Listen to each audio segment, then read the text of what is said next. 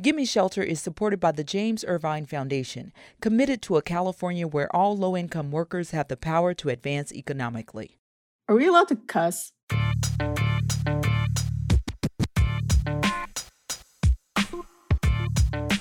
Welcome everyone to Gimme Shelter, the California Housing Crisis podcast.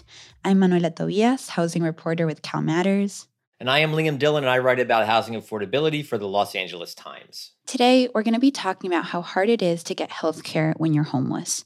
My colleague, Kristen Wong, who reports on health for Cal Matters, has been speaking with unhoused folks and healthcare experts across the state to better understand why. And since this is an area that neither Manuela nor I have covered very much, and we have an in-house expert, we thought we'd do something a little bit different here and bring Kristen in right at the top. We'll also be hearing directly from some of the folks Kristen has met these last few months as she's been reporting out this story. On that note, we'll be skipping our Avocado of the Fortnight segment this episode, but if you want to get your fix of wacky California housing stories, make sure to check out our last episode, which we dedicated entirely to the zaniest housing tales of 2022, and where we crowned our Avocado of the Year. So don't worry, we'll be back with more ripe and madcap housing avocados in 2023. So back to today. Welcome, Kristen. We're grateful to have you on. Thank you so much for having me. I appreciate having the opportunity to talk more about this reporting. So Kristen, why don't we start with some of the top healthcare issues that homeless residents face in California and why it's so hard for them to receive adequate care? People experiencing homelessness have the same health problems that the general population has. Their problems are just unaddressed. So it's a lot of diabetes, heart disease, hypertension, cancer. Oftentimes, outbreaks of infectious diseases like hepatitis and typhus make the news. And while those are more common in the unhoused population, that's largely a reflection of people not having the ability to get tested or treated regularly. So there are tons of issues that I know we'll dive deeper into in the rest of our conversation. But what it comes down to in a lot of experts' minds and in the practice for a lot of unhoused people is that their living situation and the system that we have set up for traditional healthcare just isn't able to meet them where they are, quite literally. And a big focus of your reporting, Kristen, has been outreach groups called street medicine teams. What is a street medicine team and what do they do exactly? So there are about 24 street medicine teams in California. And what they do is they're primary care providers that go out into encampments to build relationships and provide primary care, urgent care, whatever sort of medical service unhoused people need right where they live. So what you're saying is these folks are actually meeting people where they are. They are. It's like a literal, this is not a metaphor. They are going directly to where the patients are. It's like a home visit, but on the street. Yeah. It's kind of like if you think back to, Leave It to Beaver when the doctor came to your house. So, Kristen, you got to actually spend some time with some of these street medicine teams really all across the state? I did. I was really lucky to get to shadow and interview teams way up in Shasta County, up in Northern California, the Central Valley. And most recently, I spent some time with a couple of teams down in Los Angeles, near where you are, Liam. One of them was the USC Keck School of Medicine team. And I followed Brett Feldman, who is the director and co-founder of their team. He took me all over downtown LA to Skid Row and a number of other encampments along freeway overpasses and sort of hidden among hills where his patients live. I've been doing street medicine since 2007. And we started as kind of this like subversive renegade fringe of medicine that even the healthcare for the homeless people kind of thought we were a little bit crazy. So one provider that I spoke with told me that his job is probably 70% shooting the shit and 30% actual patient care. So that's kind of what we did. They see maybe 8 to 10 patients a day, but it's very time intensive because we're driving around the city looking for each patient. And if they're not where they normally are, then they have to go find them. Like, it's not like you're 15 minutes late to your appointment at a normal doctor's office and the doctor doesn't care. Like, street medicine doctors have to go find them. That's a very casual way of putting it, but building up trust with people who are unhoused is a huge part of it. So I imagine that's a lot of what he was referring to. Yeah, it really is. And he mentioned that in Los Angeles County in particular, there are a lot more homeless resources than elsewhere in the state. But a lot of times these groups don't really follow through. And so they might make contact with a person once or twice and then promise them something, whether it's housing or temporary emergency shelter or whatever it is.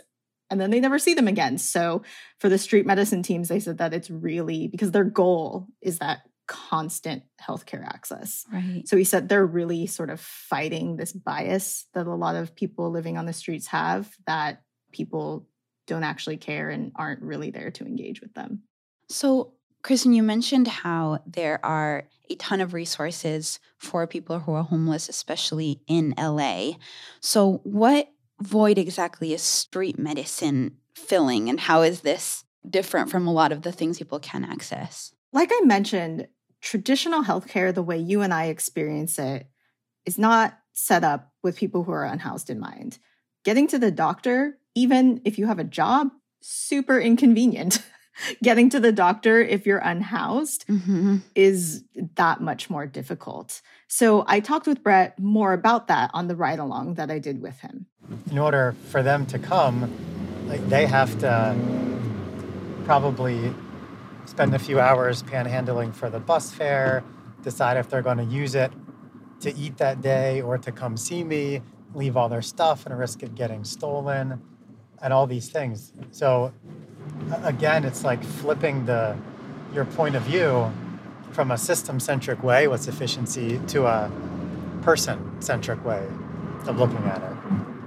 So big picture, again, these systems aren't designed by or for unhoused people. And Brett sees street medicine, where the doctor goes to the patient, as a system that factors in the realities of everything that they're dealing with on the street.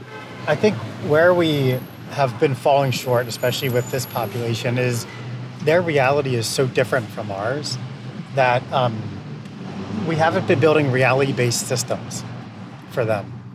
Okay, and so what about health insurance? I mean, do most homeless people qualify? All homeless people should qualify for health insurance in California. In California, very few people don't qualify for health insurance. So people who are unhoused qualify for Medi-Cal, which is the state insurance program for low-income people. But there's a difference between having health insurance and being able to access healthcare. Yeah, so talk more about that. So there are all kinds of regulatory hoops to jump through that with Medi-Cal that simply don't work for an unhoused person.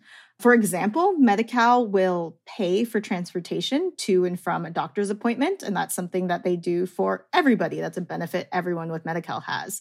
But in order to receive that benefit, it requires the patient to provide a fixed address to the driver and also give them several weeks' notice. So I think you can tell that there are some holes there for the unhoused population. Clearly, yeah. If you think about how annoying it is to deal with your own health insurance company, there are all sorts of little snafus in the regulations and the requirements that just, don't work for the way that they live. So what kind of outcomes then do we see as a result? So what ends up happening is that most unhoused people with Medi-Cal just never see a doctor. Less than 30% have ever seen their primary care provider. Wow. I'm just thinking about how we would know the scope of some of these issues, since we don't even have a good grasp really on how many people experience homelessness in California, period. The best we have is a visual head count done every 2 years of people sleeping on the streets and in shelters, but even that data is spotty, except to do year-over-year analysis. So what kind of data do we have about the health of the unhoused population? There is very little. That's such a good point, Manuela. And some behind the scenes on the reporting, as I was writing this story, I was frantically messaging Manuela, why isn't there more data on this population? I just kept apologizing. It's not your fault. So as you mentioned, we have very little data on the scope of homelessness in general. There is even less on health conditions among the homeless population. Sort of anecdotally, street medicine teams and doctors at free clinics that work with this group do know that there's a lot of untreated chronic disease, but the state doesn't track this information. So we're kind of left with national estimates and snapshots from researchers and a handful of counties that publish reports.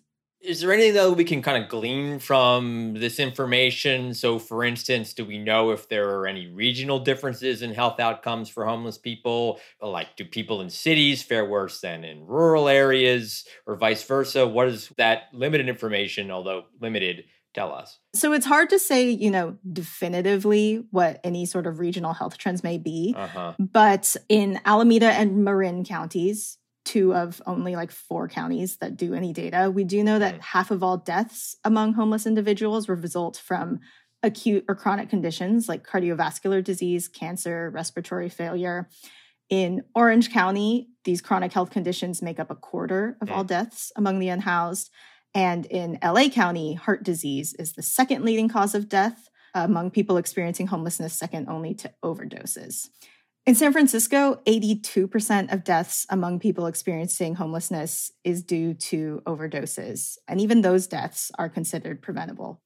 We do also know from national estimates that unhoused people who live on the streets have far worse health outcomes than those who live in shelters.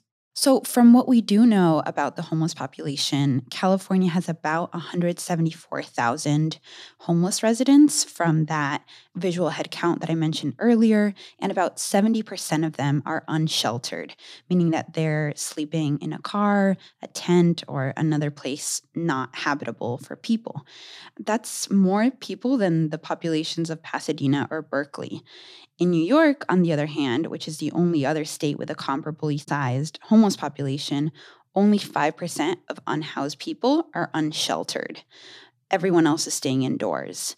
So to put that into even sharper focus, California's unsheltered population is larger than New York's entire homeless population. It's crazy. I think that's sort of the most striking statistic that I realized during the course of my reporting. And it's especially sort of heart-wrenching when you think about being unsheltered is a lot worse for your health than being sheltered. Because at least when you're sheltered, you've got a roof over your head, you have somewhere sort of stable to stay, and also healthcare providers and social services know where to find you. Kristen, I remember one of the things that really stood out from your story was that the life expectancy of an unsheltered person is 50 years old.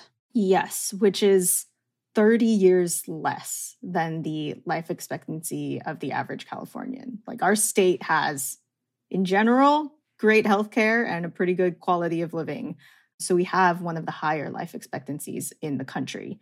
But California has one of the highest poverty rates in the nation, which means many of us are one expensive health emergency away from becoming unhoused. And once you're living on the streets, any health condition that you already have is going to get worse. So from your reporting, you met a man on the streets of LA whose situation sort of seems to embody what you just said. Tell us about Danny Doran. Danny is a 56-year-old man I met through LA County's street medicine team in Whittier Narrows Park, which is in the San Gabriel Valley. The county started doing street medicine during COVID when they were trying to vaccinate as many people as possible and just kind of found that there were way more health needs than the virus. So their street medicine team sets up in Whittier Narrows Park every 2 weeks because there are free showers there on Thursdays that a lot of the unhoused population in the area come to use. So Danny was a super sweet man. If you saw him on the streets, you probably wouldn't take a second look. He just had a baseball cap and a little black vest on. But he's had a really rough go of it the past 3 years. He's been homeless for 3 years, but he told me that he used to have a steady job as a plumber and a family. He was not able to finish high school, but he did eventually work up to owning his own business. I went straight to work the day after I turned 17. I was an excellent plumber and pipe fitter. I handled my customers with compassion and treated them like human beings.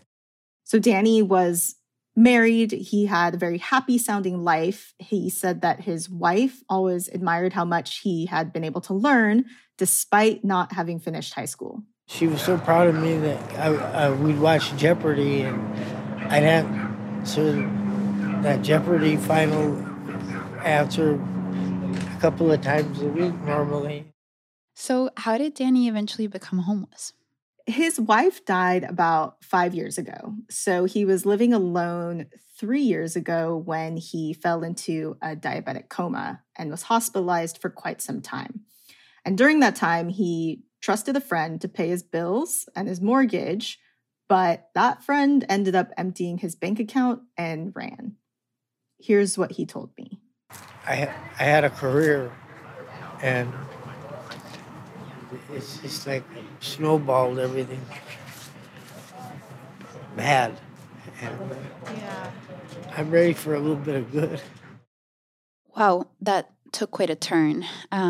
So what kind of health issues is Danny facing now? He has diabetes, he has Parkinson's, and shortly before I met him, he also told me that he was beaten up and robbed, and they left him with a skull fracture.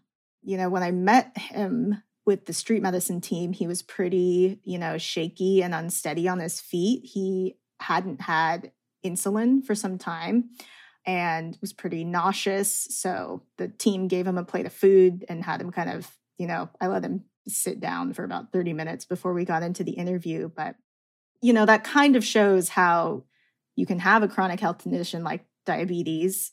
And then once you are unhoused, it gets worse. You don't have your medicine. You don't have regular care. And then everything else that can happen on the streets, like getting mugged and robbed, also worsens things. Yeah. So where does Danny typically get healthcare when he needs it? The day I met Danny at Whittier Narrows Park with LA County's team, I asked him the same thing during our interview. When you typically need some sort of medical care, where do you go? The emergency room to get my medication, and it's such a cost to the insurance company, I'm sure, to have me go to the emergency room. But my primary care doctor, she doesn't no longer take people like myself with Medicare, Medi-Cal, and so I guess she don't have to anymore. As Danny points out, going to the ER is expensive, both to the person and the Medi-Cal system. But every unhoused person I spoke with said if a serious enough health problem popped up, they relied on the emergency room, or they just ignored whatever was going on. And that really shows me that the way we have the system set up is not working for unhoused people. Right, because I imagine going to the ER repeatedly and getting, different doctors every time means that it's hard for these patients to have their symptoms and their health issues tracked and dealt with in a more holistic way. Say if they had a regular primary care provider, were going there and then could be referred to specialists for some of the concerns they have as well. That's totally spot on. The emergency department is not set up for chronic conditions. It's set up to get patients in and out as fast as possible. Right. Because you never know when a more sort of pressing emergency is coming along with a patient in an ambulance or something like that. So, there's a limit to what doctors in the ER or urgent care can do for you. And it's really not the best way to deal with a chronic condition, which is what most people have. So I remember at the top, Kristen, you said that there are only like 24 of these street medicine teams across the entire state. And as you speak more about the importance and urgency of some of these issues, that seems like a really low number, especially considering that there are more than 170,000 people experiencing homelessness on any given night. Totally. Brett's team at USC serves a little more than 1,000 people per year. And LA County's new team is aiming to reach about the same number, but that's compared to nearly 70,000 unhoused people in the county. So it's totally inadequate. So why aren't there more of these teams? So up until now, I think up top, Brett mentioned, he said that they're kind of little renegade teams operating outside of the system. Up until now, street medicine programs have essentially been operating as charity care. They're very small. They're oftentimes volunteer run. It's a lot of medical students or residents, and they're pretty few and far between. But that's about to change, or is actually currently changing. The state's Medi-Cal agency has started to recognize sort of formally the benefit that this type of care delivery has. And they've made a number of regulatory changes to allow unhoused people to get street medicine care covered by Medi-Cal. So one important shift that you discuss in your story is that unhoused people are now allowed to have street medicine doctors as their primary care providers. Can you explain why that shift is so important? Certainly. So everybody's primary care doctor, whether you have private insurance or Medi-Cal, is the gatekeeper to your healthcare. You can't see a specialist without getting a referral from primary care. You can't get pre-approvals of certain types from insurance. You can't get certain prescriptions. But like I mentioned earlier, 70% of unhoused people have never seen their primary care doctor. So people like Brett, who are the ones actively in the field engaging with patients and seeing what they need and that they do need specialty care, weren't allowed to do referrals when unhoused folks needed them. How has that hampered his ability to do his work? I can give you a brief anecdote. One of the patients that we actually were not able to find on the day that I did a ride along with Brett has a pretty tragic story. It was a Skid Row patient. She's in her 40s and she has chronic and unmanaged asthma. So she cycles predictably in and out of the hospital every 3 to 4 weeks. And she needed a new medication that was recommended during a hospital visit, but could only be prescribed by a lung specialist or pulmonologist. So Brett's team tried for a year to get her a primary care appointment. And in the interim, she was hospitalized from one of these predictable asthma attacks. She suffered brain damage from lack of oxygen and can no longer walk. So that very severe deterioration in her condition was preventable if Brett was allowed to do that referral directly or to prescribe the medicine because it was recommended in a hospital visit. Wow, that is a horrific outcome as a result of this system problems or bureaucratic problems. So is there any other ways that the state is making changes to address perhaps some of these other sort of hurdles that exist? The state is doing a lot to sort of overhaul the Medi-Cal system. There's an initiative called CalAIM that started at the beginning of this year, 2022. And the idea behind that is to make healthcare more streamlined and proactive for anybody with Medi-Cal. So what does that look like? So most healthcare is very siloed. Your cardiologist doesn't necessarily know what your primary care doctor is doing, who doesn't necessarily know what your psychiatrist is doing. And nobody has any idea what social services is doing. Right. Yeah. So if you think about any time you've had a health issue and the amount of time that you've had to spend on the phone with your insurance company or getting pre-approval for a prescription that your doctor gave you, most healthcare requires a lot of legwork on the patient's end, but not everybody has the time, resources, or know how to do that, particularly unhoused people who are facing, as Brett mentioned, a much different reality. So CalAIM, in part, is requiring Medi-Cal insurers to take on that legwork and do the coordination on behalf of the patient.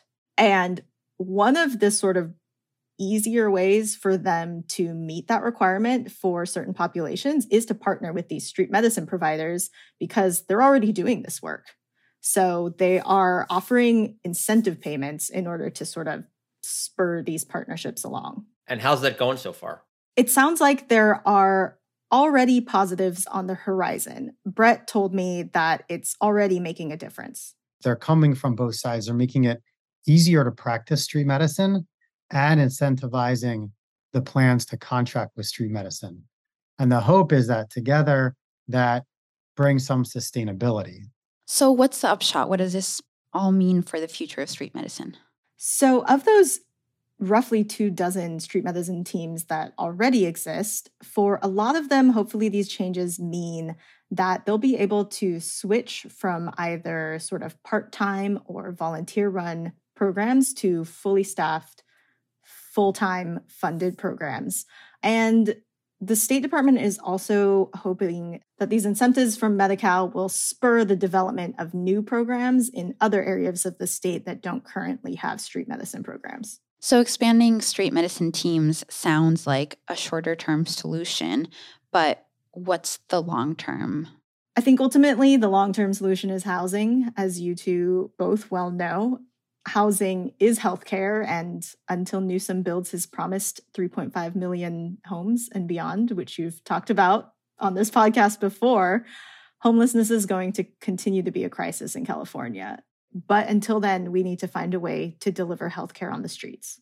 Kristen, thank you so much for taking the time to share this crucial reporting with us. I highly encourage listeners to check out your full story on calmatters.org. Thank you both for having me.